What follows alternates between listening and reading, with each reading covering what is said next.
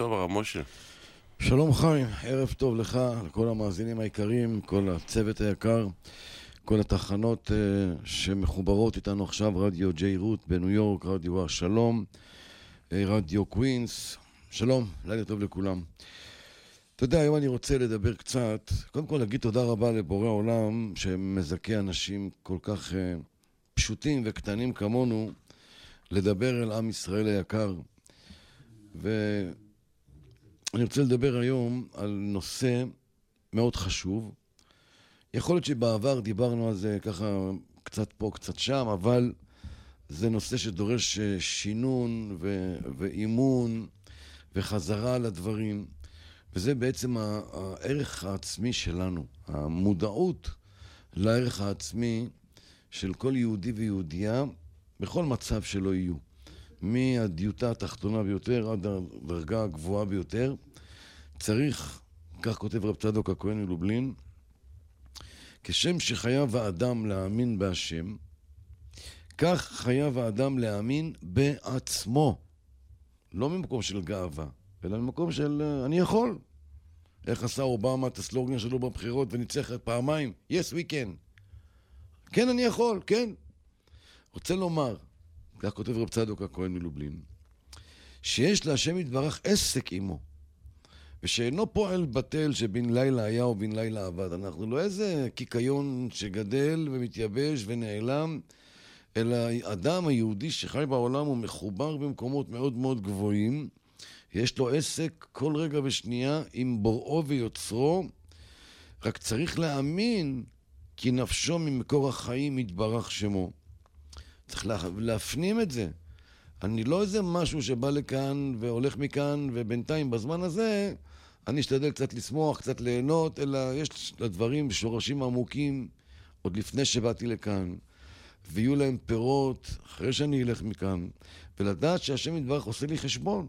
הוא עושה לי חשבון, הוא מסתכל עליי, הוא שולח לי כל הזמן אוויר, לנשום, שולח לי את הכוח לראות, הוא מחדש בכל רגע את היכולות. לא שנולדתי רואה ואני כל החיים רואה, אתה כל שנייה מקבל כוח לראות, כוח לנשום, כוח לשמוע, כוח לנוע, זה כל שנייה כוח שמתחדש, הוא מחדש בטובו בכל יום תמיד.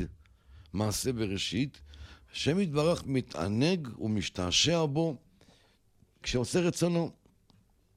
כלומר, יהודי שיהיה איפה שלא יהיה, באיזה מצב רוחני שלא יהיה, הוא עכשיו לוקח בקבוק קולה או כוס מים קרים ואומר, עכשיו אני רוצה לברך שהכל נהיה בדברו. לכאורה זה נראה תהליך פשוט, ברוך אתה השם אלוקינו מלך העולם שהכל נהיה בדברו, זהו, כך זה נראה פה.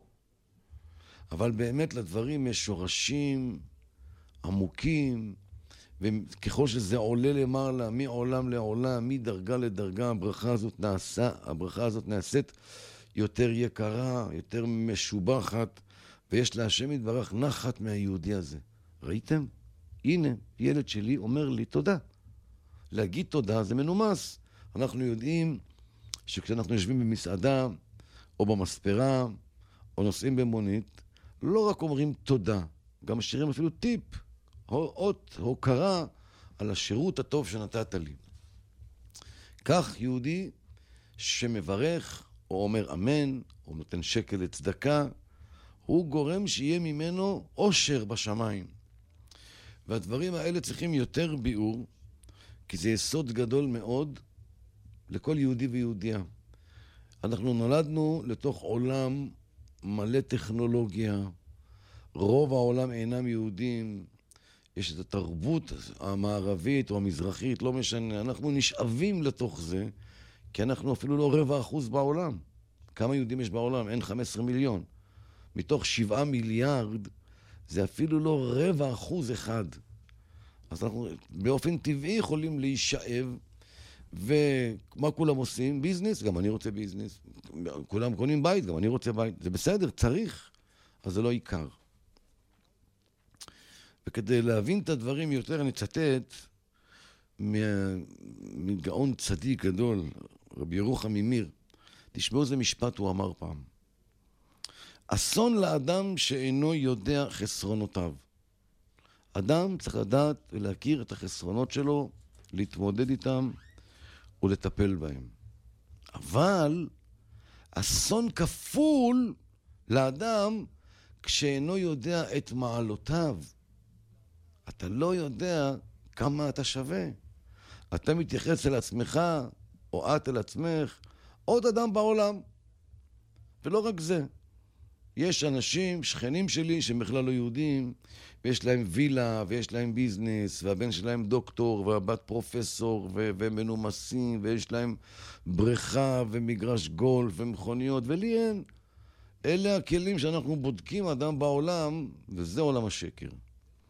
אדם שיודע את החסרונות שלו, זה כבר חצי מהתרופה. אבל אדם שאינו יודע את המעלות שלו, הוא בכלל לא חי. הוא לא יודע מה הוא שווה. אסון לאדם כזה שאינו יודע איזה כוחות תמונים בו, איזה פוטנציאל אדיר, איזה כישורים נעלים השם נתן לו.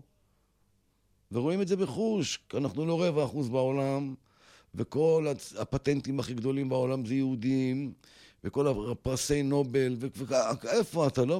בערך ביחס למספר שלנו בעולם, והאמת מגיע לנו עוד הרבה יותר, רק חוסמים אותנו, כי יש ליהודי פוטנציאל מיוחד, יש לו נשמה גבוהה ושכל חריף, והקדוש ברוך הוא נותן לו כוחות וכלים, רק שהוא לא מודע להם, הוא לא יודע למצוא אותם, הוא לא יודע איך לגלות אותם, והוא תמיד מרגיש נחות, כי יש יותר עשירים ממנו, יש יותר יפים ממנו, יש יותר מאושרים ממנו, והוא בודק את הכל במשקפיים רק של כדור הארץ.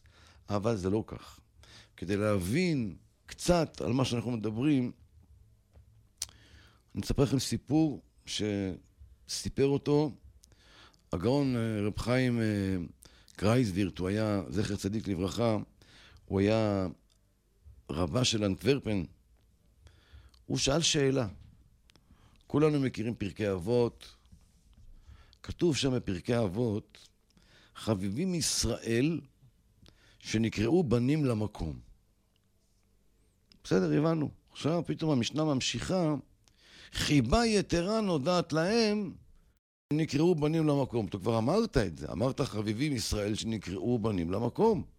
אז למה אתה עכשיו כופל את הדברים ואומר לנו עוד פעם, חיבה יתרה נודעת להם שנקראו בנים למקום. הבנו.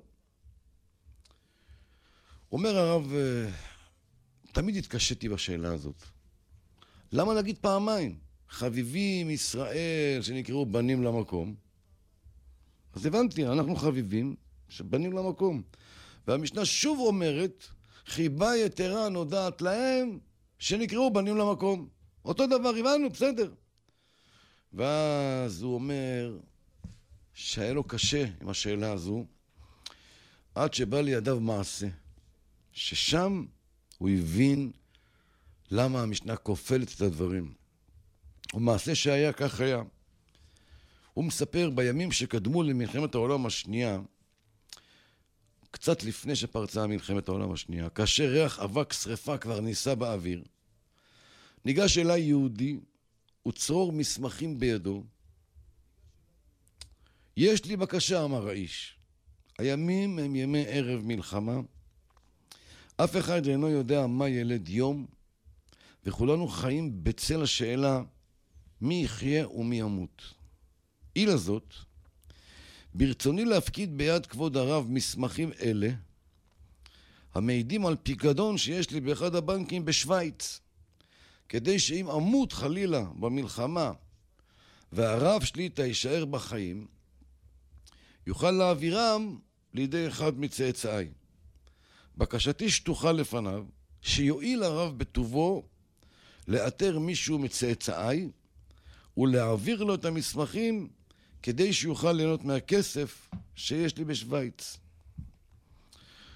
ממשיך הרב לספר בחסדי שמיים, שרדתי את המלחמה, ובמשך שנים רבות תרתי אחרי יורשי האיש. איפה היורשים שלו? חפש אותם בכל מקום, לא מוצא, ללא הצלחה. והנה כעבור כ-25 שנים, 25 שנה הוא לא מוצא צאצאים של אותו אדם שהפקיד אצלו את השטרות האלה.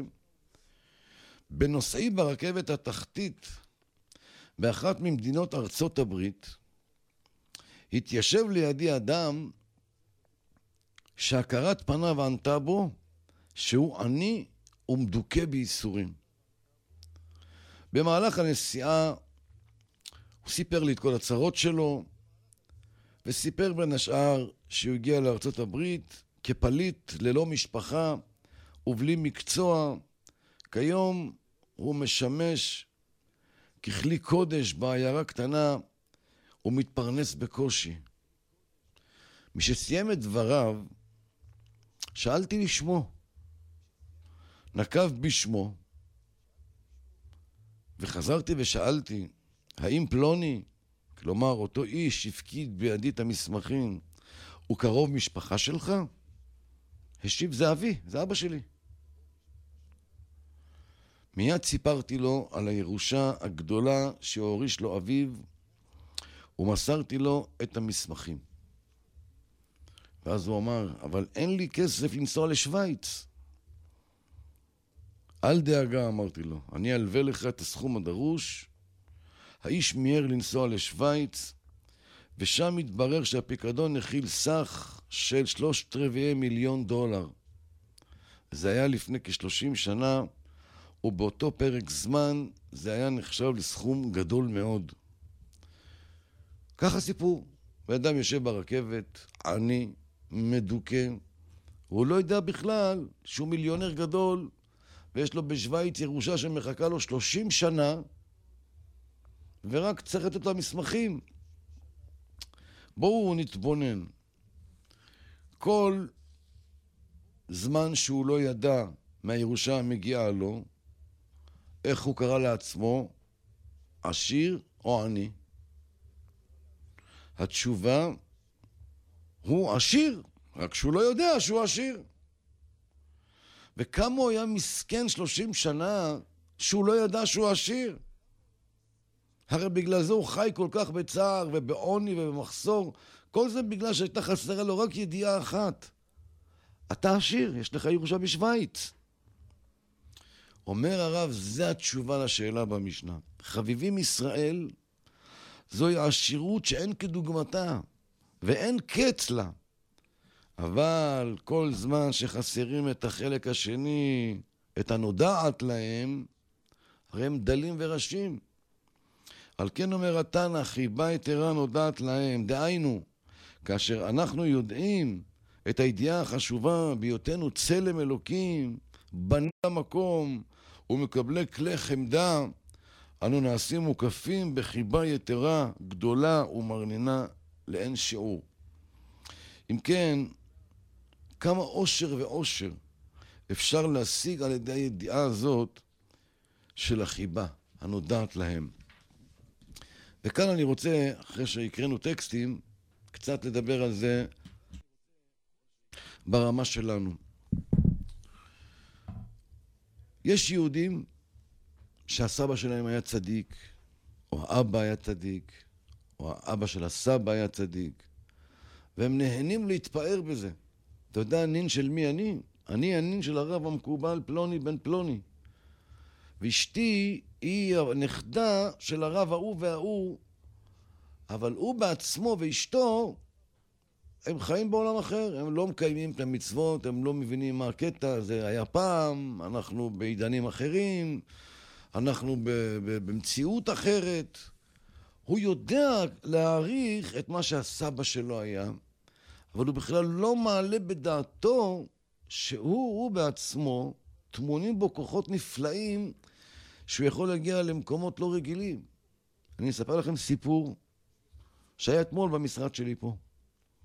יש איזה זוג שאנחנו בקשר איתם תקופה. האישה מאז ומתמיד רצתה לקיים מצוות, לעשות הכל כמו שצריך. הבעל, השם ירחם עליו, הוא השתדל לא להשאיר עבירה אחת שהוא לא עבר עליה בעולם. טוב, מה נעשה? מדברים איתו. התחתנו, יום אחד הם באים אליי, והוא אומר לי, תשמע, היא רוצה לחזור בתשובה. לי לא אכפת, אבל שתעזוב אותי. אמרתי, אוקיי. אתה מוכן שתקיים את כל המצוות? הוא אומר, הכל, שתשים כיסוי ראש, שתשים פלטה, שתקרא תהילים. אני לא מפריע לה. גם אם אני ארצה לעשות משהו לחילול שבת, אני אצא מהבית. אמרתי, אוקיי. אמרתי לה, תתפללי הרבה הרבה. אתמול הם מגיעים אליי, והוא היה עם כיפה על הראש. חשבתי שהוא שם את זה לכבוד, כמו תמיד. ואז הוא אומר לי, איך, אני כבר הולך עם זה שבוע, אתה לא מאמין, כל אחד שרואה אותי שואל, מה קרה, מה קרה? אני אומר להם, לא קרה כלום. אני מתחיל חזק, אני עכשיו מתחיל חזק. אמרתי לו, מה זה מתחיל חזק? הוא היה עובד בשבת גם. קודם כל, מהשבת הקרובה, יותר אני לא עובד שבת. אמרתי, וואי, השתבח שמו, ברוך השם, אשריך צדיק שלי. ואמר לי, אבל תראה, אני הולך להיכנס לעניינים עכשיו ברצינות, אבל אני בן אדם שאם אני הולך על משהו, אני הולך עד הסוף. אמרתי לו, מה זה אומר? אומר, אני מתכוון להיכנס, לקיים את התורה ואת המצוות, מצוין. אבל אל תעוף לי עכשיו ותהיה לי פתאום... אומר, זהו, אז רציתי לשאול אותך, תראה, אני רוצה... אפילו יצחק אותי, הוא אומר, אני רוצה, אם אני שומר שבת, גם תעני דיבור. אני יודע שמילדות אמרו לי שהדיבור יכול זה אסור בשבת, אני לא רוצה עיתונים, אני לא רוצה כלום, אני רוצה להיות עם עצמי, עם התהילים, עם שיר השירים. אמרתי לה, מה את אומרת? אמרה, הלוואי, תזי הלוואי. ישבנו פה המון זמן, ונתתי לו כמה ספרים. אתה רואה פתאום, הבן אדם גילה את עצמו. פתאום הוא, שדיברנו איתו פעם, הוא כל כך היה עמוק למטה, וכל כך היה לו קשה להרים את הראש. כתוב, שאו מרום עיניכם, וראו מי ברא אלה. מי יכול לשאת את ראשו למרום? רק האדם.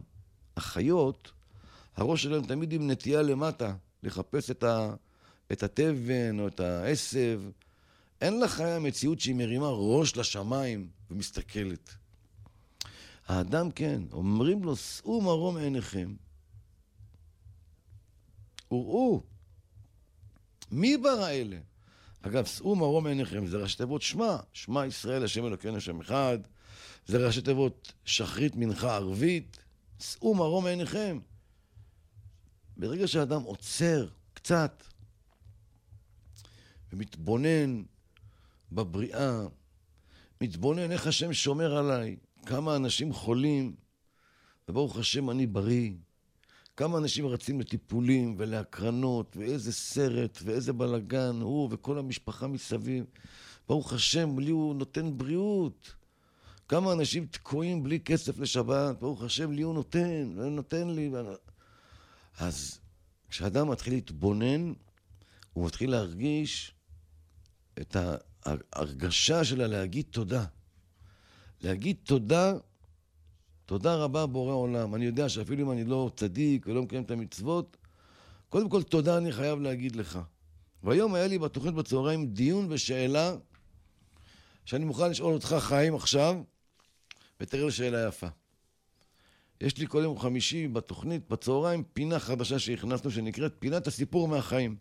שואלים שאלה, נותנים למאזינים לחשוב מההיבט המוסרי, ההגיוני, ההלכתי, אחר כך עולה הרב ואומר את התשובה עם המקור.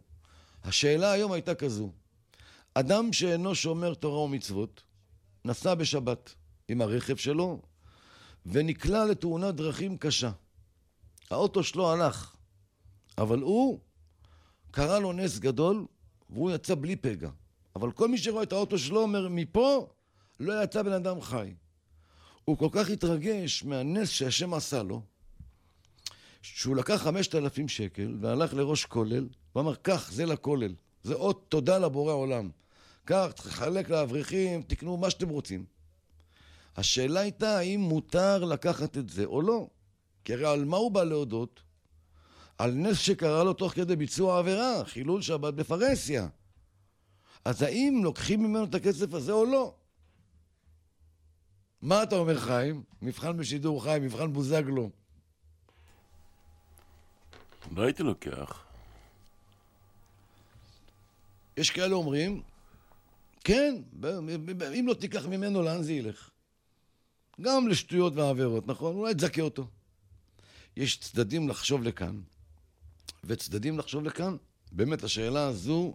יש הרבה מקרים, המאפיה העולמית וכל זה שרוצים לתרום לרבנים הם לא לוקחים. כסף טמא.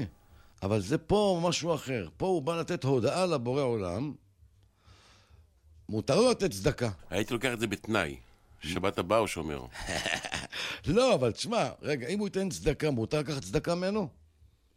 עכשיו הוא בא לתת את זה ככה, תשמע, היה לי נס, תודה רבה לבורא עולם, אני לא דתי, לא יודע מה עושים, מה אומרים, קחו, תעשו בשבילי.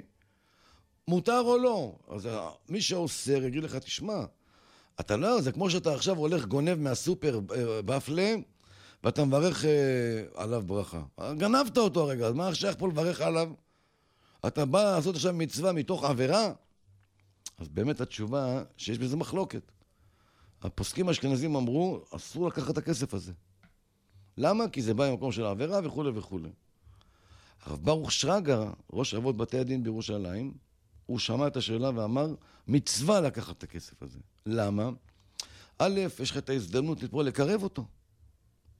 ב', אתה לוקח את הכסף שלו שיכול ללכת עכשיו למקומות של איסור, לשים לו בזה זכויות, שאולי מהזכויות האלו הוא יתקרב עט ויחזור בתשובה.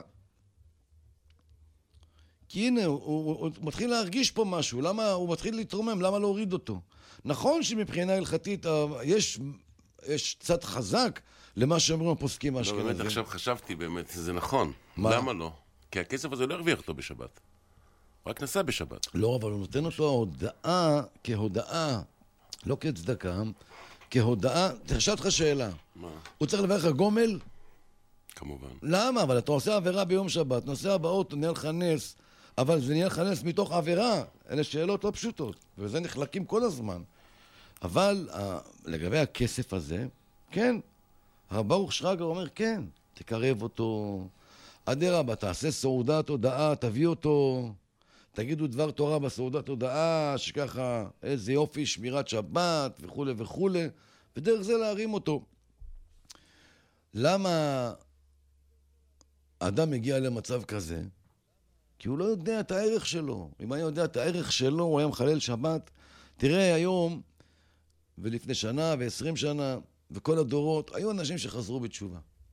כמה קשה לחזור בתשובה, בפרט מי שמעשן למשל בשבת, או יש לו עסק שעובד בשבת. עכשיו אתה אומר לו, תסגור את הכל. קשה לו מאוד. שבת ראשונה קשה לו מאוד. אחר כך הוא שומר עוד אחת ועוד אחת. אבל מה קורה אחרי שהוא שמר כבר 20 שבתות? תגיד לו, עכשיו תעשן, יגיד לך $1,000,000, אני לא מעשן. מה קרה פה? הרי זה אותו אדם, הוא התרומם. הוא התרומם, הוא טעם, הוא הבין, ולכן דוד המלך אומר, טעמו וראו כי טוב השם. לדבר פילוסופיה זה כלום. לספר סיפורים זה כלום. אדם צריך לטעום. זה כמו אסטרונאוט שנופל מהחללית, לא יודע איפה, וצונח באיזה ג'ונגל לאיזה שבט שעדיין חיים כמו לפני 2000 שנה. הם לא יודעים שהעולם מתקדם, הם שבט כזה רחוק באיזה מקום. והוא מגיע להם עם בגדי אסטרונאוט וחליפה של נאסא, ועומד מולם וכולם מקיפים אותו, והוא יש לו בכיס איזה בקבוק של קוקה קולה. ושואלים אותו מה זה. הוא אומר קוקה קולה. שותים את זה. איזה טעם יש לזה? הוא אומר זה כזה גם חמוץ וגם... חיים, איזה טעם יש לקוקה קולה? תגדיר לי אותו. אני לא שותה את זה כבר הרבה זמן. אבל קשה מאוד להגדיר אותו. נכון. זה טעם כזה מורכב ממתוק וחמוץ ולא יודע מה, ופחם וכל מה שמכניסים שם. אבל כמה שהוא יסביר להם מה הטעם של זה, הם לא יבינו. אבל אם הוא מוציא את הבקבוק מהכיס, שולף את הפקק, אומר לו תשתה טיפה, הבן אדם טועם עושה... הוא הבין. גם פה, טעמו וראו כי טוב השם, כשאדם שומר שבת, והוא נותן לנפש שלו מנוחה, והוא מתחבר עם המשפחה שלו, וסוגרים את כל המכשירים האלקטרוניים, האייפונים והאייפדים והסמארטפונים והמחשבים והרדיו, וסוגר הכל, ומתלבשים יפה, ושמים על השולחן כל טוב, ומדברים, אפשר סוף סוף לדבר, כל השבוע זה רק לחץ, טלפונים, ריצות, נסיעות, בנקים, שיגעון, חדשות, מה היה, ספורט. פתאום הוא כזה יכול לדבר עם אשתו, עם הילדים, מה שלומכם, מה למדתם, מה קורה איתך, שרים איזה שיר אחד ביחד. אדם שתופס את זה, תואם את זה, שבת 2, 10, 20, יותר הוא לא יכול לחלל שבת לעולם. הוא לא מסוגל. לא בגלל פחד. הוא לא מסוגל, כי זה כבר מצאתי את היותר גבוה, אני נמצא יותר גבוה. היהודי צריך לדעת שיש לו ערך גבוה מאוד, גם אם הוא נמצא במקום הכי רחוק והכי עמוק. משם, ברגע שהוא מגלה את הערך שלו, הוא לא מרגיש, היום נוצרה מציאות, גם בישראל, שאם דבר בא מחול, זה הרבה יותר טוב מהישראלי. וכל דבר בחול יותר טוב, והלהקות בחול יותר טובות, והכדורגל בחול יותר טוב, וה-NBA יותר טוב. בטח שכל מה שקשור לעולם הזה, היהודים לא יהיו כמו הגויים, כי זה המגרש שלהם פה. זה התחיל ביעקב ועשיו שחילקו ביניהם, אתה פה, אני שם. אבל תבוא עכשיו, יהודי שומר תורה ומצוות, תעמוד מול 1,000 פרופסורים נוצרים, ותדבר איתם גמרא בבבא קמא. מישהו יבין מילה בכלל מה אתה אומר? הם מסתכלים עליך ואומרים, בונה, זה משהו מיוחד, זה פלא, זה עם נצח. כשאתה רוצה להיות כמו הגוי, לא רק שאתה לא תהיה כמו הגוי, אתה תהיה פחות ממנו, ועוד ייתן לך בעיטה בסוף. אבל כשאתה בא כיהודי, הוא יודע שאין לו את מה שיש לך. יש לך נשמה גבוהה, יש לך סבו צדיקים, יש לך תפילין. היה פעם איזה גוי אחד בא לארץ, ולקחו אותו לטיולים, אז לקחו אותו לכותל, לקחו אותו לתל אביב, כל מיני מקומות. וכל פעם שהוא עבר, אז החבדניקים הניחו לו תפילין. אז הוא הניח תפילין באותו יום 6 פעמים. אז אשתו אומרת לו, תגיד, איך בישראל? אומר לה, את לא יודעת איזה אנשים נחמדים פה, איך הם דואגים לי. כל שעה עושים לי בדיקת לחץ דם. זה ראש של גוי, הוא יבין מה זה תפילין. עושים לי בדיקות, רואים לך מה המצב שלי. אבל יהודי שמגלה את הניצוץ הפנימי שלו, הקדוש, המיוחד שמגיע ממעמד הר סיני, מעולמות גבוהים. אצל גויים יש קדיש? אצל גויים בכלל יודעים משהו שנייה אחרי הפטירה? לא יודעים כלום, כי הכל פה. הם לוקחים את הגופה, יש מקומות, שורפים, עושים את זה אפר, שמים בצנצנת, עם מדבקה, והולכים עם הצנצנת כל הזמן. הנה, זה אבא, זה אמא. אבל עם ישראל זה משהו אחר לגמרי. ילד אחד אומר קדיש על אבא שלו, באמן יש מרבה אחד, הוא מטיס את כל העולמות, מה שכל הגויים ב-200 שנה לא יכולים לעשות. כי הם מחוברים לחומר, כל המתמטיקה, פיזיקה, כימיה, פטנטים, זה הכל בחומר. לא יודעים מה זה רוח. הם גם לא צריכים לדעת, כי זה לא המקומה שלהם, כי כשהשם נתן את התורה בעולם, אז הם לא רצו לקבל אותה. אז הוא נתן להם רק 7 מצוות בני נוח. לא לרצוח, לא לגזול, לא לאכול אוויר מן החי, עם שופטים, כאלה מינימום של יחסי אנוש. אבל כשעם ישראל אמרו נעשה ונשמע, הם קיבלו 613. והם קיבלו עם זה כוחות רוחניים מיוחדים. והם קיבלו עם זה הערה גדולה מאוד, שכל מה שעברנו בהיסטוריה, אם זה עם האסלאם ועם הנצרות ועם האינקוויזיציה ועם השואה, כל מה שניסו להכחיד את עם ישראל, לא, אין מצב. תמיד, למרות הכאב והמכות האנושות שנתנו לנו, אבל הרוח ניצחה את הכוח. והנה עובדה, אנחנו פה, ב-2016, יושבים ומדברים, אף אחד לא יכול להשתיק אותנו, ואנחנו, ברוך השם, מגדלים דור חדש שהולך בדרך השם, יודע לחיות, ברוך השם, חיים טוב, יודעים להסתדר עם העולם, אבל עם האיזון שהתורה נותנת, בלי להתבלבל, בלי לעוף על עצמנו למקומות אחרים, לדעת בדיוק עד איפה כן, עד איפה לא, ואין לך דבר יותר בריא כשאדם יודע גבולות. תראו את זה בילדים שלנו. ילד שאתה שם לו גבולות, בהתחלה קצת קשה לו להתאים את עצמו לגבולות האלה, אבל בסוף הוא גם יותר רגוע ויותר מרוצה, כי הוא יודע עד איפה.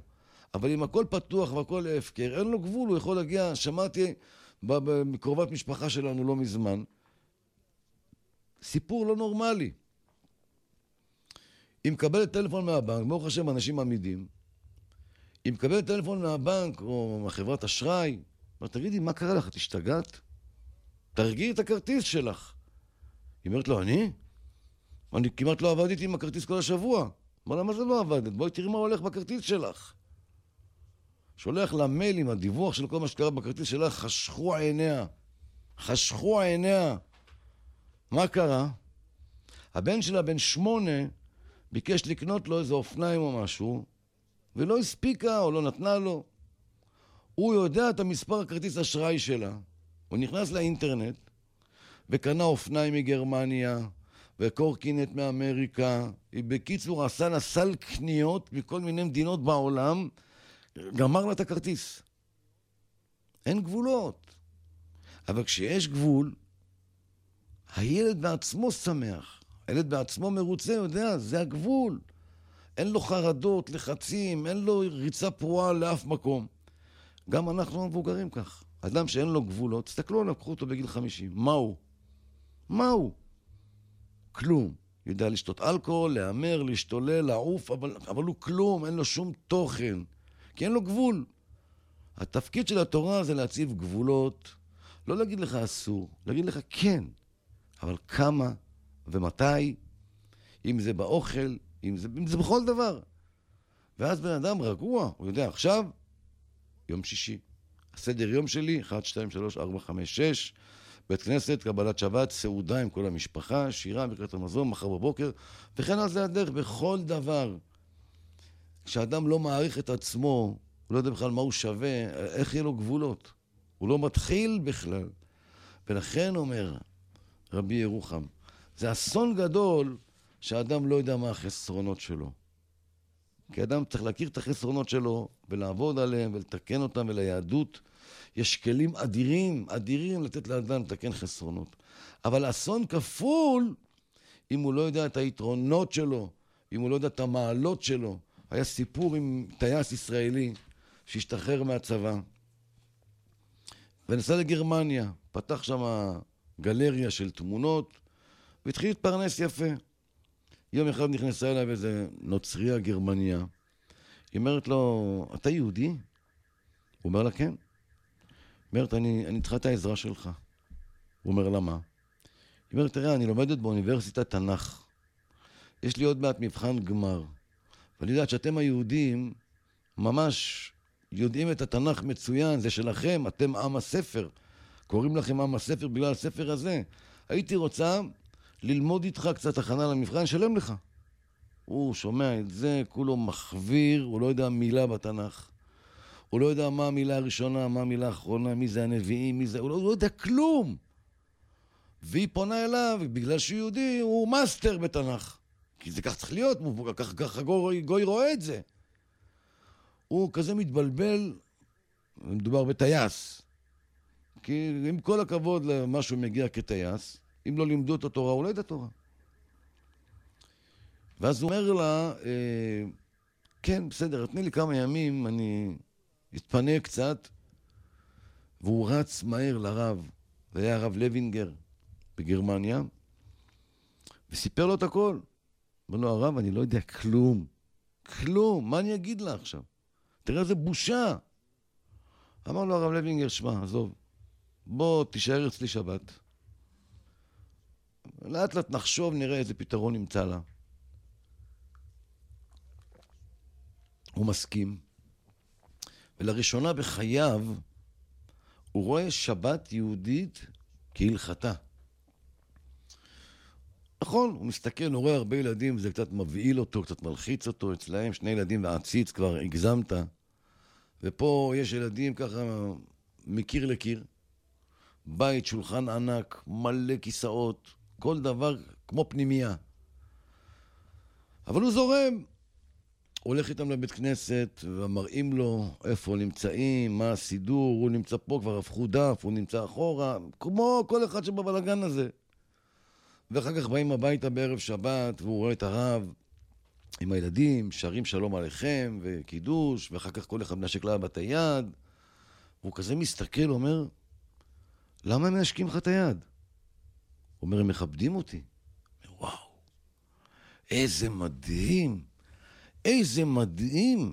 הם מנשקים לך את היד. אפילו הגדולים, הוא אומר, כן. ומה אתה אומר להם? הוא אומר, אני מברך אותם.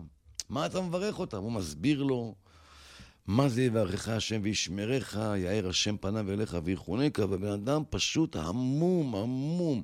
כל המילים האלה לא קיימות אצלו. יש שמחה אלוקים, כאפרים וכמנשה. מי זה אפרים ומנשה?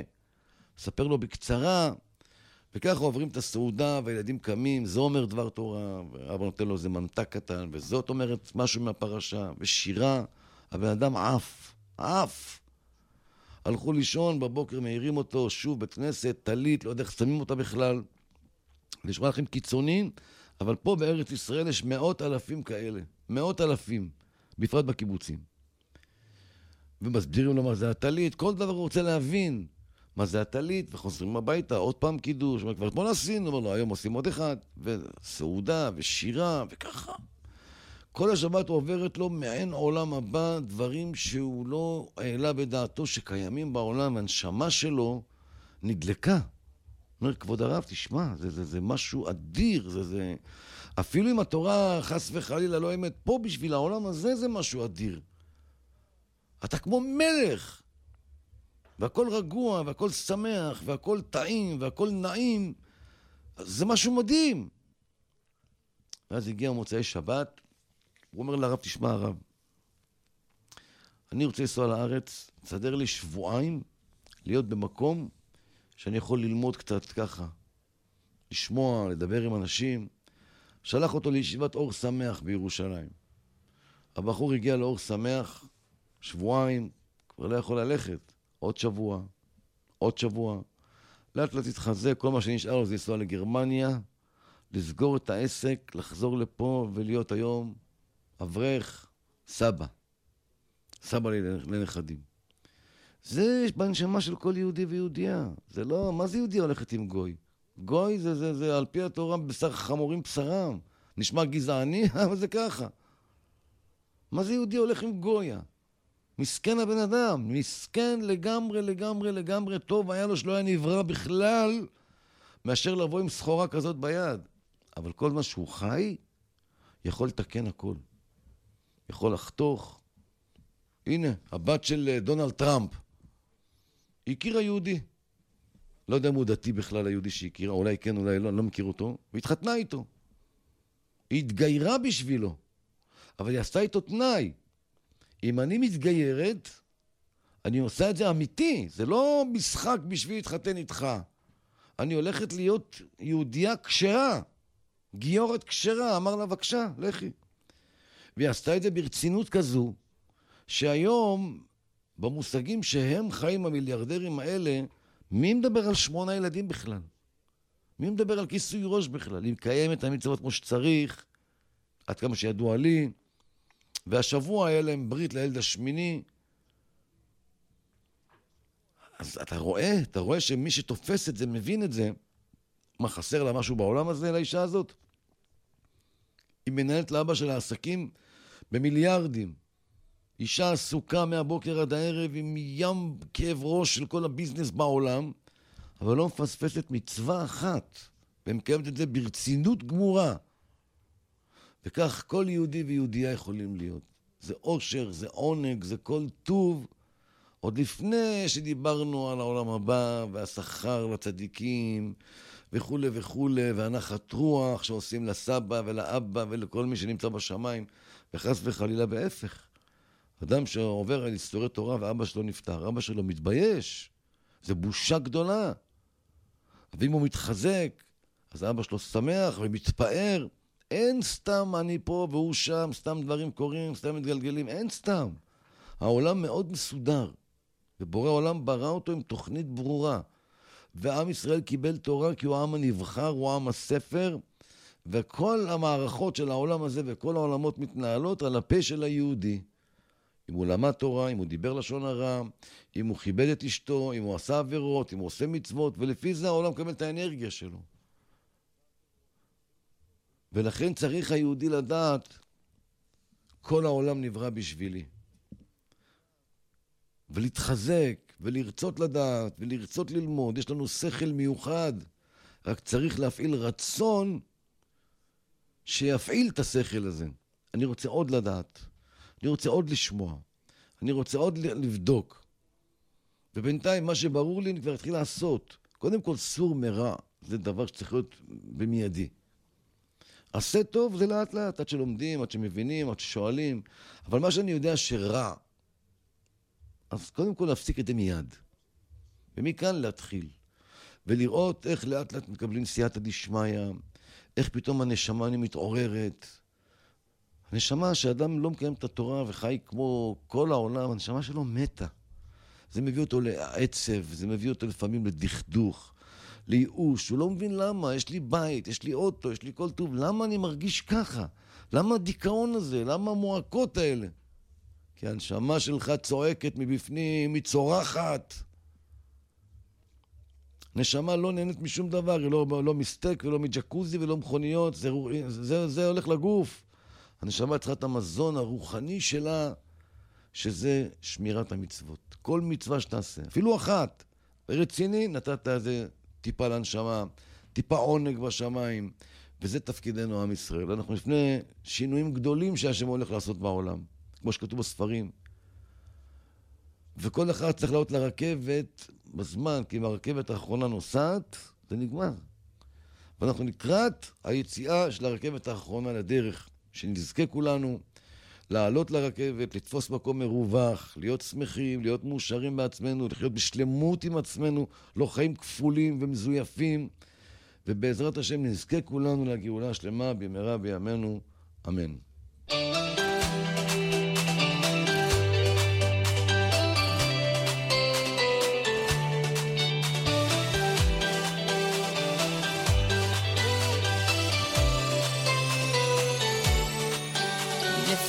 מרגישים שהחיים כל כך קשים, מה יהיה עוד יום עד שנה?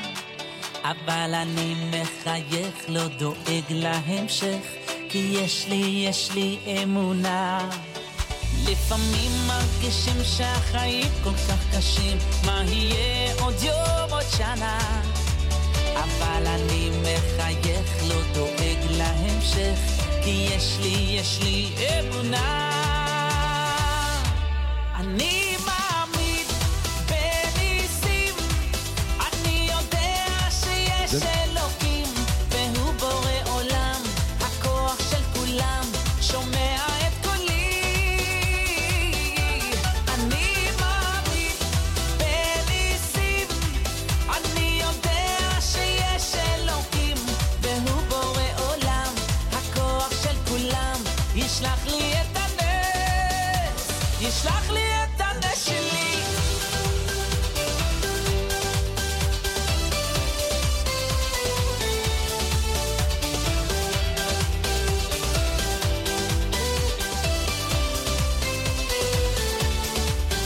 תן חיוך בן אדם, יש ניסים כל הזמן, לא לבכות, הכל לטובה. אסור לך להתייאש, רק תמשיך לבקש, תשמור את התקווה. תן חיוך בן אדם, יש ניסים כל הזמן, לא לבכות, הכל לטובה. אסור לך להתייאש, רק תמשיך לבקש, תשמור את התקווה. אני מאמין בניסים, אני יודע שיש אלוקים, והוא בורא עולם, הכוח של כולם, שומע את קולי.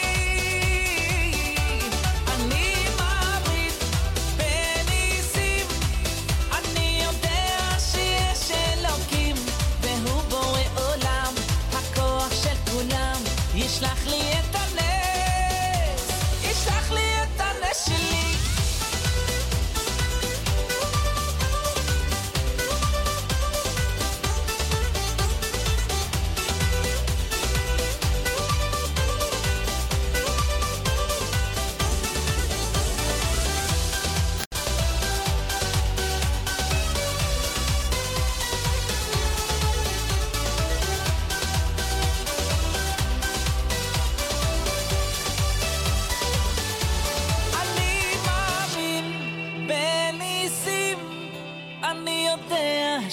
שיש אלוקים והוא בורא עולם, הכוח של כולם שומע את קולי, את קולי.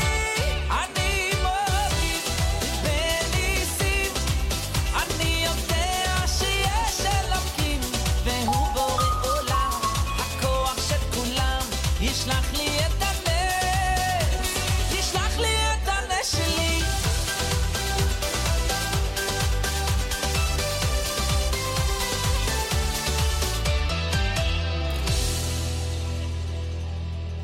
אתם מאזינים לסוגרים שבוע עם הרב משה בן לולו. ערוץ 2000 זה הכל האמיתי.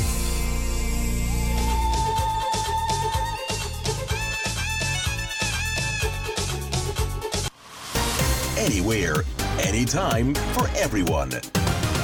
This is JRootRadio.com.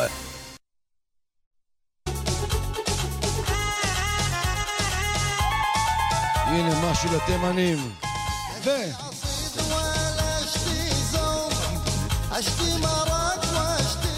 התוכנית היום לעילוי נשמת משה בן קמילה. היום יום הפטירה שלו, אז שיהיו הדברים שאמרנו כאן לעילוי נשמתו של משה בן קמילה.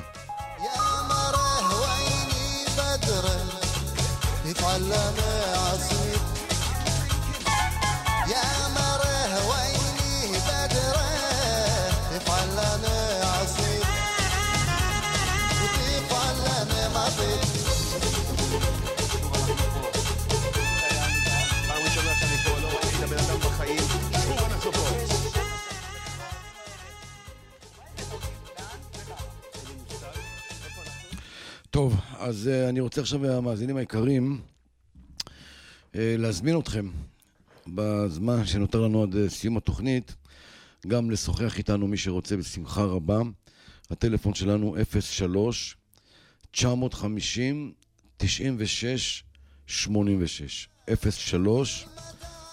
03-950-96-86 או כוכבית 2610 פה בארץ, חיוג מקוצר כוכבית 2610. תוכלו גם לכתוב לנו לאתר, יש לכם שם בדף הבית radio2000.co.il, מצד שמאל מסרים לאולפן, אתם כותבים וזה מגיע ישירות אל חיים, הוא יקריא את המסרים שלכם. כך גם באפליקציה אפשר לכתוב לנו, נשמח לקבל תגובות, הערות, הכל בכיף.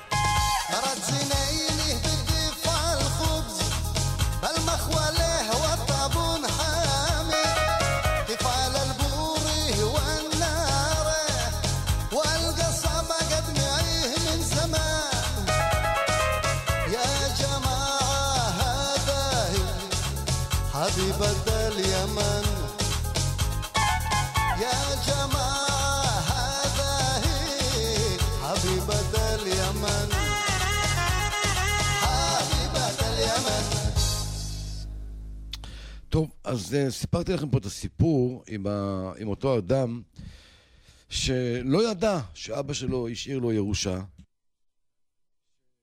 סיפור אמיתי שהיה עם הרב של אנטוורפן, אבל אני רוצה עוד טיפה לחדד את זה. הסיפור הזה עדיין לא דומה לגמרי למה שאנחנו מדברים כאן. כי הנושא שלנו הוא הרבה יותר כאוב מאותו אדם שאביו נפטר ורק השאיר לו ירושה והוא לא ידע עליה. אצלנו האבא עוד חי, השם, הוא מצוי אצלנו, הוא נגיש, ויש לו את כל הכוחות, ואתה רק צריך לדבר איתו, להרים את הראש ולהגיד, ריבונו של עולם, אני לא יודע איפה אני נמצא, אבל אני יודע שאתה כן נמצא. ואתה כן יודע ורואה ושומע הכל ומבין הכל. אתה יודע גם את מה שהיה בעבר ואת כל הנסתרות של העתיד. ואני רוצה להתקרב אליך, אני רוצה שתהיה איתי בקשר, רוצה שנהיה בקשר. אני מרגיש מה זה מנותק. פתאום בן אדם מרגיש שהוא מרים עיניים לשמיים, והוא מדבר עם השם. בהתחלה הוא לא מבין בכלל מה הוא עושה, זה כאילו הוא מרגיש מה, אני מדבר עם עצמי, אני לא רואה כלום. אבל הנשמה מרגישה. כשאדם מתחיל לדבר ולרצות להתקרב, פתאום הרגשה הפנימית שלו מתחילה להיות משהו שהוא לא הכיר. איזה מין כוח פנימי, איזה מין אנרגיה כזו טובה, חזקה, נכנסת אליו ונותנת לו מין רוגע כזה.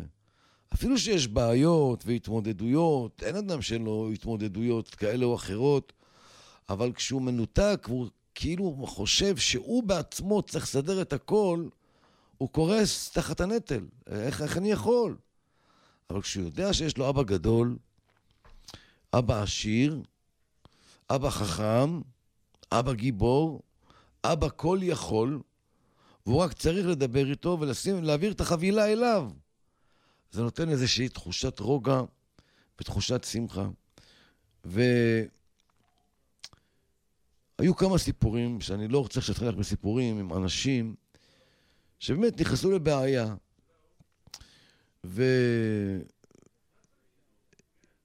איבדו את עצמם פשוט, לא שהתאבדו, אבל הם לא יודעים מה לעשות, הוא לא נרדם בלילה, הוא כולו חרדות ולחץ, ואיך אני יוצא מזה, ואני לא יודע מה לעשות, ואני סגור, והכל תקוע. וכשלאט לאט הם גילו את הנתיב הזה, שדיברנו עליו, למרות שהבעיה עדיין לא נפתרה בפועל, עצם ההתחברות להשם, והביטחון בו, אני יודע שאתה יכול לעזור לי, אני מבקש תעזור לי, אפילו אם אני רשע, תעזור לי, הוא יעזור לך. כתוב רבים מכאובים לרשע, והבוטח בהשם, חסד יסובבנו. אומרים רבותינו, אפילו רשע, הוא בוטח בהשם, חסד יסובבנו. לא שיעשה את זה כשיטה, אבל אם עכשיו במצב כזה, אז הוא יקרא לו, אז תקרא, והשם יענה. זה משהו אחר לגמרי. אדם שנתלש ומנסה לסדר הכל לבד ולהתמודד עם הכל לבד, לא ילך. הנשמה פה מתה והגוף מוגבל, כמה יכול לסחוב. אבל כשהנשמה נכנסת פה לפעולה ויש התחברות ויש תקווה ואמונה ותפילה ושיר למעלות אשא עיני להרים ויושב בסתר עליון וקצת צדקה וקצת... אז זה אמונה, ואמונה מייצרת כוח, וכוח מייצר אמונה, ולאט לאט הניסים באים וזה מסתדר. להיות מנותק, זאת בעיה קשה. אז האדם סובל פה משני דברים. א', הוא לא מכיר את החסרונות שלו, ב', הוא לא מכיר גם את המעלות שלו, הוא פשוט קקטוס. הוא צריך לחיות, להעביר את היום, זהו, זה נגמר. וזה לא התכלית של היהודי. ממש לא. לכן אדם קיבל שכל. לכן אדם קיבל נשמה. כל מה שאדם עושה כדי להתקיים, זה גם הבהמה עושה. היא רוצה לאכול, היא רוצה כוח, היא רוצה שיהיו לה ולדות בעולם, מכוח האינסטינקט של בהמה. לא שאני חס שאומר שיש יהודי בהמה, מדבר על המקום כאילו. אבל אנחנו אומרים בבוקר בתפילה, ומותר האדם מן הבהמה, אין הבדל. בגדול אין הבדל, זה אוכל וזה אוכל, זה עושה, ממש הכל, מה ההבדל? אבל ממשיכים שם בתפילה ואומרים, לבד הנשמה טהורה, שהיא עתידה ליתן דין וחשבון. יש לנו נשמה. והנשמה הזאת זה כל המהות, והגוף הוא רק נרתיק, הוא רק הלבוש שלה. והנשמה הזו הייתה מזמן, והיא תהיה הרבה הרבה נצחית. וכל מה שאנחנו פועלים פה זה רק איתה ובשבילה, כדי להכין לה את כל מה שהיא צריכה להמשיך את הנצחיות שלה. לכן אנחנו עושים 7 ו30 והזכרה וכל שנה עוד פעם, היא קיימת. יש קשר. מה, אם אתה לא מאמין בזה, אז למה אתה הולך ביום הפטירה לבית הקברות, לקבר של אבא? עם מי אתה מדבר? עם אבן? לא צריכים ללמוד את זה, מרגישים את זה. מרגישים את זה שבאים לרבי שמעון בר יוחאי, או באים לכותל המערבי, מרגישים משהו בפנים בנשמה שלי, מתרגש משהו בנשמה שלי, וכשאני רואה ארמון מתקופת הלואי 14, בסדר, נו, אז משהו מלפני 1000, זה לא מזיז לי. אבל שמשהו יקפיץ לי את הנשמה, משהו ירגש, משהו יתהיה צמרמורת, זה בא מהנשמה. יש לנו את יעקב עמוס על הקו, כן? כן. שלום יעקב, ערב טוב. יעקב? הלו? שלום, ערב טוב, מה שלומך? לא שומע אותך טוב, מה שלומך? ברוך השם, מה שלומך אתה? אני טוב, ברוך השם, משתדלים לחיות.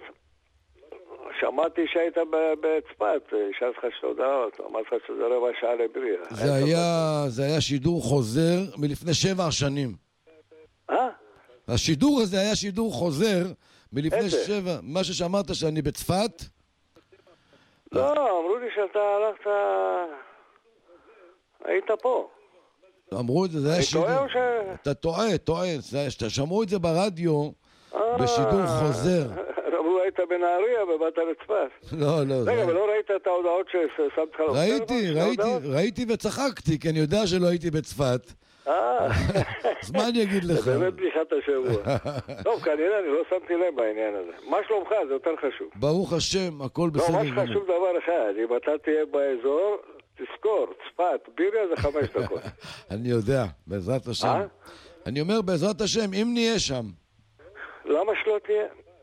אמרנו שהמשיח הוא בא מהצפון, אז מה? אז זה מסודר בשבילך. אתה צריך לראיין אותו, לא? אתה יודע מה, בוא נסכם. כשהוא יבוא... אתה לא אמור שאתה צריך לראיין אותו.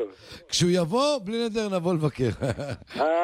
שיחקת אתה, בסדר, אין בעיות. אני אגיד לאבו רומן, אני אגיד לו שהוא ילך לשם גם לבקר קצת. מה שלומך? ברוך השם, מה עוד על הפרק, יעקב? אז זהו, היה לי השבוע משהו מאוד מעניין, שאני רציתי שבנו גם יהיה לך איזה משהו, איך אומרים, לראות יהודים פשוטים, איזה דברים מדהימים, משהו פלא פלאות. יש פה יהודי יקר, שהיום הוא בגיל 96. היהודי הזה הוא מניצול שואה מפולין. כן. המזל שלו הטוב שהצליחו להבריח אותו לקיבוץ, דווקא הקיבוץ הראשון שהוא נתקל בו זה הקיבוץ דתי. ומשם הם שמו אותו בפלמ"ח ואחר כך בצבא, גייס לצבא, גמר סגן אלוף, אבל יהודי שם כיפה מזרחי. עכשיו, המזל שלו גם הטוב שהיה לו, שכל ההורים שלו והאחים שלו מראה נרצחו בשואה. אחרי הצבא, שהיה נכנס לקבע בשנתיים, מישהו בא וגילה לו איפה הגופות של המשפחה שלו שם. הוא נסע לשם, הלך לשם, זיכה אותו בורא עולם, שהוא יסדר להם, לא רק שיקבור אותם כמו צריך, אלא גם יעשה להם את המצבות וכו', ואתה רואה גם איך הוא, לא רק שהוא לא מתרחק מהתורה, אלא מתקרב עוד יותר. לפני, יש לו עכשיו מרפאה בצפת, שאני מטופל שם בנושא של, אתה שאמרת לך, אני רופאתי וכל הסיפור הזה, זה נקרא אוזון 5. בכל אופן, הוא אבי הבת של אותו דוקטור שהמציא את הפטנט של הרפואה הזאת, של הנאירופתיה. בכל אופן, מה מספר לך את כל זה? היהודי הזה, הוא גם, איך אומרים, מזרחניק, אז הוא גם קורא עיתונים וכו'. יש לו אחד המענוי דווקא של השמאלני ביותר מהעיתון הארץ. מגיע אליו עד הבית כל הזמן. והעיתונאי הזה, לפני בערך חודשיים, החליט לראיין אותו בבית. ואז הוא בא כרגיל עם כל, איך אומרים, הגינויים על החרדים בשפע. וכמובן שהוא קשר אותם הם נהרגים, שופכים את הדם, והחרדים חוגגים. בצורה הכי חדה שיכולה להיות. אחרי ששמע אותו, אמר לו, שמעת, אתה רואה שאני גם צבא עשיתי וזה עשיתי, אתה יודע. אומר לו, בטח שאני יודע, אני לא מדבר עליך, אני מדבר על החרדים. אומר לו, טוב, בוא אני אדבר איתך על החרדים. אני רוצה לשאול אותך שאלה פשוטה, וזה, הרב משה בן לולו, אני אומר לך את זה, קיבלתי, איך אומרים, תענוג גדול לשמוע את זה. הוא אומר לו, אותו העיתונאי, בזמן האחרון באה השנים האחרונות שלנו עכשיו, כמה נהרגו רק בעזה? אומר לו 70, אומר לו, וכמה נהרגו באחרונות? כך וכך. אומר עכשיו תגיד לי משהו, כל אלה שהיינו חייבים להילחם איתם באזור שלנו, עזה, סוריה, לבנון, מסרלה, כל חמאס, מה שאתה רק לא רוצה ביחד. ואתם תופסים את הפטרונות, שאתם הלוחמים, ואתם נשפך לכם אדם, וכו' וכו'. אומר לו, כן, מה זה, לא ככה? אומר לו, בוא אני אגיד לך, עכשיו אני אשאל אותך שאלה אחרת. אם עכשיו, ב4 שנים האחרונות, היית מסתכל מסביבך, מטריפולי, ועד למצרים, ועד סוריה, ונסראללה, מה אתה רואה עכשיו? אומר לו, אני אסביר לך מה שאתה לא רוצה לראות. ואתה כזה כפוי טובה גם. אומר לו איך? אומר לו, תשמע, ב4 שנים האחרונות, ראינו שקדאפי שהפוטנציאל למלחמה, עוד שלח גם במלחמות קצת מטוסים פעם, אתה זוכר את זה? כן. תוניס אותו הסיפור, מצרים אותו הסיפור, סוריה אין מה לדבר, נכון? הוא אומר לו, תאר לעצמך עכשיו עם כולם, לא היו שוחטים עכשיו בזמן האחרון אחד את השני, ומה שמעניין שלא תגיד מישהו זר, אלא ערבים מתוך ערבים שוחטים אחד את השני. מה עד עכשיו עבר 4 שנים? ובוא ונאמר אם היו עושים הפוך, היו מתחברים ביחד לחסל את מדינת ישראל. כמה אנשי צבא כמוך היו מתים, כמה דם היו שופכים, כמה אנשים, כמה אלפים, 10,000 או 100,000? כשאתה יודע שכולם מתאגדים ועושים עליך מלחמה אחת, אומר לו זה 100,000. אומר לו זה יפה מאוד, לך תנשק את הידיים של החרדים שיושבים ולומדים תורה מהבוקר עד הערב, והשם מלחם להם והם יחרשון, שחסכו לכם לפחות 400-500 אלף חיילים, אז כמה דם הם חסכו לך? יפה, חזק, חזק מאוד, חזק מאוד. מה אתה אומר, משה? חזק מאוד. אני אומר לך, זה עשה לי את היום, חבל לך על הזמן, ואתה יודע איך זה קרה?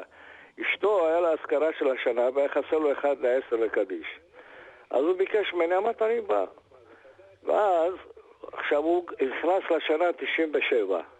97 הוא נוסע על טנדר, משה, אתה לא תאמין, וגם הוא קוראים לו מוישה שלפטן. הוא נוסע על טנדר אנטיוכוס.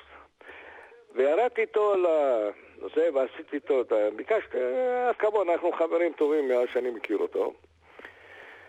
ובסוף הקדיש הוא תופס את זה בעל השיישים שם שמוכר, אומר לו תעשה לי מצבה. אמרתי לו הרב משה לא כדאי לך לעשות מצבה. אומר לי למה? אמרתי לו כי אתה תראה את המשיח עוד כמה זמן, אתה תמות 7 שניות ולא צריך מצבה ולא צריך בטיח. שמה אתה עושה מצבה? אתה ראית את הכתבה הזו בעיתון הארץ? אני שואל אם הכתבה הזו פורסמה בעיתון הארץ. מה? מה שהוא אמר לעיתונאי זה פורסם בעיתון הארץ? זהו, שאני לא יודע, אבל אני יודע דבר אחד שהוא בא אליו עד הבית וראיין אותו בבית. אבל אני לא עניין אותי גם בכלל שהוא בא או לא בא, אני רק מעניין אותי איזה תשובות קלאסיות בשבילנו, איזה תשובה מדהימה, בו עשה ממנו קציצות. זה כל כך מצא חן בעיניי, אמרתי אני ביום החמישי הקרוב אם יהיה לי אפשרות להגיד לרב בן לולו שיעשה מזה סלט, כי זה סלט נכון ויפה. יאללה, בלי נדר נעשה. לדעתי, אני לא יודע. נעשה בלי נדר, שקשוקה נעשה מזה. לא, שמחתי מאוד להשמיע את זה לעם ישראל, שיראו כמה אנחנו, החרדים שלנו, חוסכים 100,000 הרוגים בר מילן. 100,000. בזכות מה? בזכות הלימוד תורה, והגית בו יומם בלילה, השתבח שמו של משה רבנו עליו ושלום. ושרגע אלוהינו הגדול, איפה הביאו אותנו, השם מלחם לכם את החרוש. באמת, תראה, הרב משה, אני מסתכל על זה מהצד. כשאני רואה מה שקורה בשטח היום בכל מדינה ערבית, תשמע, זה אפילו בדמיון הכי גדול שלנו לא היה עולד כזה. אתה רוצה שאני אמשיך לך את זה? כן, בטח שאני רוצה. לך עכשיו... שמה התקשרתי? בשביל תעשה מזה את האמת. קח עכשיו... מה שאני לא יודע לבטא, אתה יודע לבטא הרבה יותר טוב. קח דוגמה עכשיו את טורקיה. כן. טורקיה החזיקה מעצמה מעצמה מוסלמית, כן. וצחקו עלינו כמו על, לא יודע מה, על ילדים קטנים. כן, ועשו את המשט והמרמרה. תראה באיזה היסטריה היום טורקיה נמצאת. מה? איזה היסטריה טורקיה נמצאת היום. על מה? על כל הדאעש והפיגועים, ויש להם שם התראות למאות פיגועים, ודיפלומטים זרים עוזבים את טורקיה, ומדינות ולא מוציאות... רק זה, גם הם מלאו אותם בסורים. ומדינות מוציאות הוראות הזהרה לא לנסוע לטורקיה. איזה פגיעה בטורקיה ואיזה חרדות, והם עוד ימשיכו לחטוף. כן. הנה, תראה את הפסיכים שלנו שנוסעים שם לבלות, תראה מה קורה איתם. אני לא רוצה לדבר על זה. הם מתעלמים, אני לא מובן לי הדבר הזה, אבל עזוב. עזוב, לך לתימן. כן. אתה יודע מה הולך בתימן? מלחמת הנה, עולם. אתה רואה, הרב בן לולו היקר, אתה מזכיר לי את תימן. יש מדינה ערבית שהיא לא שונאת אותנו ואוכלים אחד את השני או לא? אין. עכשיו זאת אמרת את הטורקים המגעילים האלה. טוב. ומה אומר? אני אומר שאם יושבים ומאבדים את הנתונים, אז אנחנו נגלה פה עוד הרבה דברים. שמה? אנחנו נגלה פה עוד הרבה דברים, איך השם יתברך נותן לנו כאן לקום בבוקר עם שמש זורחת, הכל בסדר, סופרים מלאים, אנשים הולכים, חוזרים, ושם 4 מיליון פליטים, 400,000 הרוגים, אז זורקים אנשים מהקומה ה-19, דברים מטורפים, דברים מטורפים. ופה הכל כזה לשנתי. מישהו מהחבר'ה של השמאלנים המגעילים האלה בערב רב הזה מדווח על זה משהו? טוב, זאת עוד בעיה. אנחנו לא צריכים להתעסק עם הערב רב, צריכים לעורר את היהודים. הערב רב יש להם בעיה. היהודים, מי נכנס בהם שם הערב רב? אז אתה רואה, ברוך השם, כמה יהודים היום מתעוררים, כמה יהודים היום רואים את כל הדברים. אתה בטח רואה יותר טוב ממני, אני לא יודע, אני רק שמח לשמוע ממך. כן, ברוך השם, אנשים יש להם גרם שכל. כן. ואתה רואה, ברוך השם, הכל... אני חושב שזה הרב משה צריך להחדיר להם בעצמות בלי הפסקה דרך האינטרנט, כמה שאתה יכול, תשמע, זה מצווה ענקית הדבר הזה. ואני אגיד לך, אין לי הפתעה בנושא הזה של השם לכם ואתם תחרישו. כי רבי שמעון אמר, 1,300 קיבל המנוול הזה ישמעאל שנה, נגמרו לפני 4 שנים, ומתי התחיל הפירוק שלהם? בדיוק לפני 4 שנים, נכון? אני לא יודע מתי נגמר. וגם אתה בטח אתה יודע על מה. אני לא יודע מתי 1,300 נגמר. על סמך מה אתה אומר? לפני 4 שנים, לפי מה שאני פחות או יותר למדתי. אני לא ראיתי את זה, אבל אם זה ככה זה עוד יותר מעודד. תבדוק, אתה תראה. אם זה ככה זה עוד יותר מעודד. כן. בסדר, יעקב עמוס, שיהיו בשורות טובות. אני מקווה שלא הפרעתי לכם בתוכנית. לא, הבאת רעיון מצוין. רעיון מצוין שאני אעבוד איתו. רעיון מצוין. תראה מה, ויהודי, תשים לב, אמרתי לך, בגיל 97 עכשיו. משה שלייבסטר. טוב. הוא נוסע כל שבוע עם טנדר של שנת אנטיוכוס. תמסור לו מאיתנו ברכת אריכות ימים ושנים. לא, זה, אני אמרתי לו, אני רוצה לתת לך לטלפן למנכ"ל שלנו ברדיו. הוא קצת יש לו בעיה של שמיעה, אבל תאמין לי, אני אומר לך, אם אתה הולך אליו, יש לו דברים שהוא יספר לך של מהשואה, איך השם כיוון לו הכל, ואתה יודע, אתה מכיר את זה שיש חלק שכופרים לגמרי, ויש כאלה שכמו הרב לאו והתאום שלו, כן? כן. משהו דומה לזה. אבל הוא, כשהוא ראה את מה עשו עם המשפחה שלו והאחים שלו, והלך, לא רק שלא עזר, חיפש אחד וסידר אותם בציונים והכל, וכל שנה הולך לעשות קדיש. מדהים. מדהים, נכון? לגמרי. אתה יודע מה זה בשבילך להכיר את המוישה הזה? אתה יודע כמה מוישה? אתה יכול להוציא ממנו מיליון אטרקציות לערוץ 2000, וכמה הוא קנאי ליהדות, והוא אוהב את החרדים, וזה פלא פלאים כשאתה רואה אחד כזה שהוא מזרחי והוא שרוף על חרדים. ברוך השם. כן? ברוך השם. תמסור לו מאיתנו ברכת אריכות ימים ושנים. כן, לא, בטח. תגיד לו שסיפרת עליו ובירכנו אותו, ומברכים גם אותך. לכל הישועות שאתה צריך. תברך אותי רק שיהיה לי כסף לתרום 100,000 לסלי, לא לסלי, גם קדים לאנשים. כל הישועות שאתה צריך, השם ייתן לך. אבל עליי עוד פעם, הרב בן לולו, חזק, אני חייב לחזור לעשירות, אין מה לעשות. יעקב ז'ק בן מסעודה. נכון. כל הישועות. אני רוצה להגיע למציאות, הרב בן לולו, וזה הרצון שלי, מצביע לכל חי רצון. כשאני שומע על תרומות לפסחה, אני רוצה לצלצל לרב משה בן לולו, אני תורם עכשיו 500,000 שקל, תן לאלה גם לקנות בגדים, לא רק סלים של עגבניות. וגם לקנות להם נעליים ושמלות יפות לבנות שאין להם, והבנים שאין להם. זה הכיף שאני רוצה לעשות, אתה מבין, הרב בן לולו? אני את הכסף, לא משחק אצלי תפקיד בכלל. אני אומר לך את זה גלוי. אבל כן משחק אצלי תפקיד לשמוע בצער את המצוקות האלה, זה כואב לי מאוד, אני לא יכול עליו. השם יזכה אותך. מה אני אעשה? תקרא לזה משוגע, מה שאתה רוצה.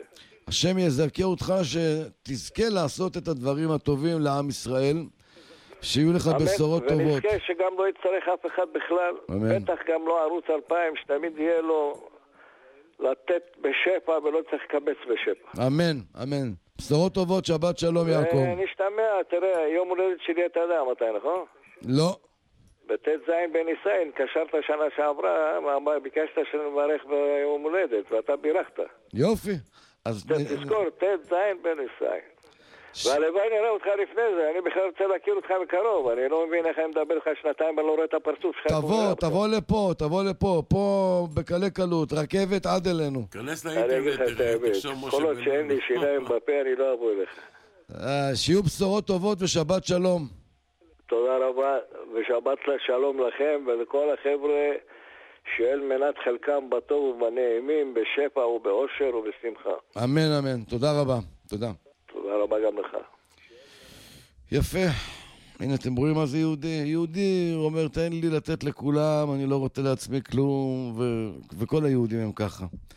כל היהודים, אשר נתן להם את המידות המיוחדות של ביישנים, רחמנים, גומלי חסדים. זה עם ישראל. אתם מוזמנים עוד מאזינים להתקשר או לכתוב לנו. בינתיים נשמע כמה צלילים. חיים יסדר לנו פה שלמה.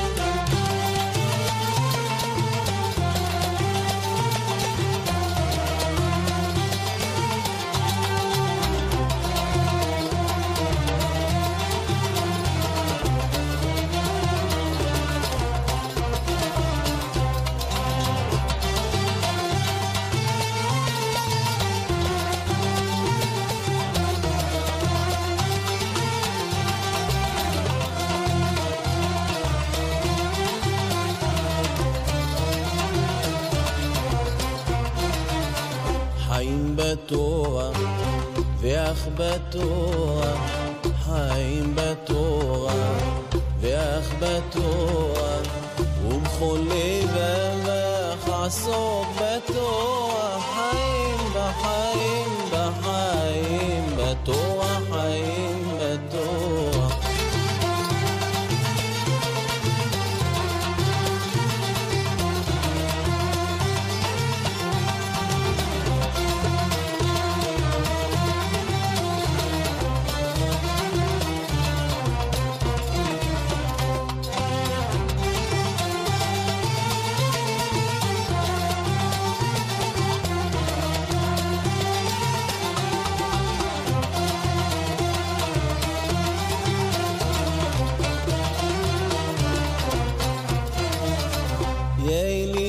תשבי לעם חביבי, הכין את ליבי עסוק בתורה. אלי תשבי לעם חביבי, הכין את ליבי עסוק בתורה. אמצא בתורה מפה זהב רב, אמצא בתורה מפה זהב רב, יזרחו לכל מידה ולכל לבבך עסוק בתורה, חיים בחיים בחיים בתורה, חיים בתורה.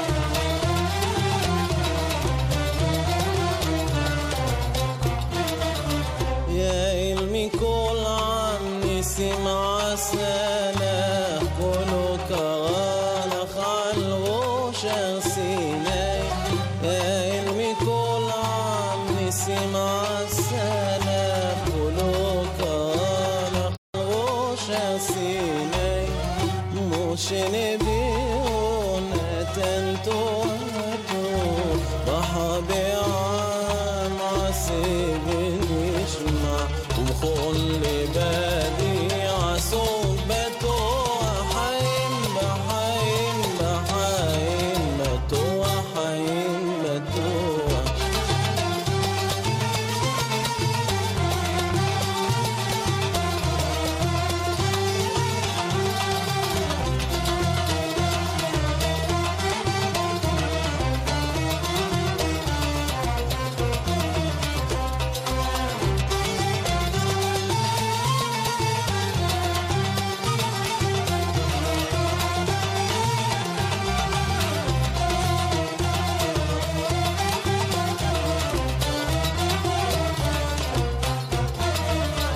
גדלתי בשיר אין נותן תורה, אין נותן תורה דרכי האור תציל מכל רע, תציל מכל רע גדלתי בשיר אין נותן תורה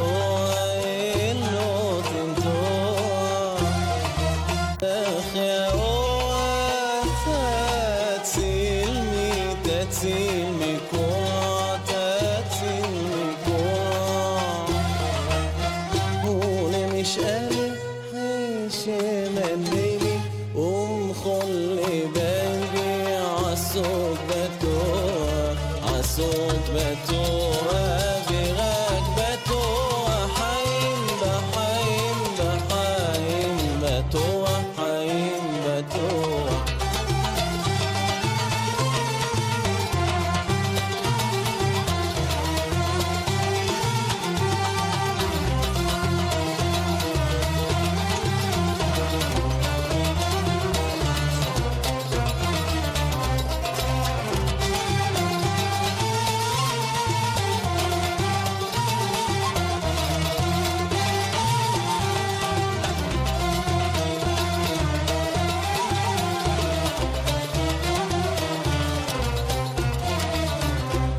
أجن يا أبي علم بتوع جو إلى حيشة بتوبة أجن يا أبي علم بتوع جو إلى حيشة بتوبة أجن يا أبي علم بتوع جو إلى حيشة تخيا الشامتي للميوم والحبيبي والحبيبي والحبيبي والحبيبي والحبيبي نطينتوا وكل بابي عصوب بتوع حين بحين בחיים בטוח, חיים בטוח. אתם מאזינים לסוגרים שבוע עם הרב משה בן לולו. ערוץ 2000 זה הכל האמיתי. יפה, זה היה דוד שירו חיים בתורה. אנחנו נסיים כאן, אתם תקבלו עכשיו עד השעה 1 בלילה פיוטים ברצף. לאחר מכן שיחתו השבועית הקבועה של הרב לוינשטיין שליטה. תודה רבה לך חיים על כל העבודה, כל הצוות, יריב חזן שערך את המשדר, רדיו JRoot, רדיו כל השלום ורדיו קווינס. ברוכים תהיו, שבת שלום, בשורות טובות וכל טוב. שבת שלום.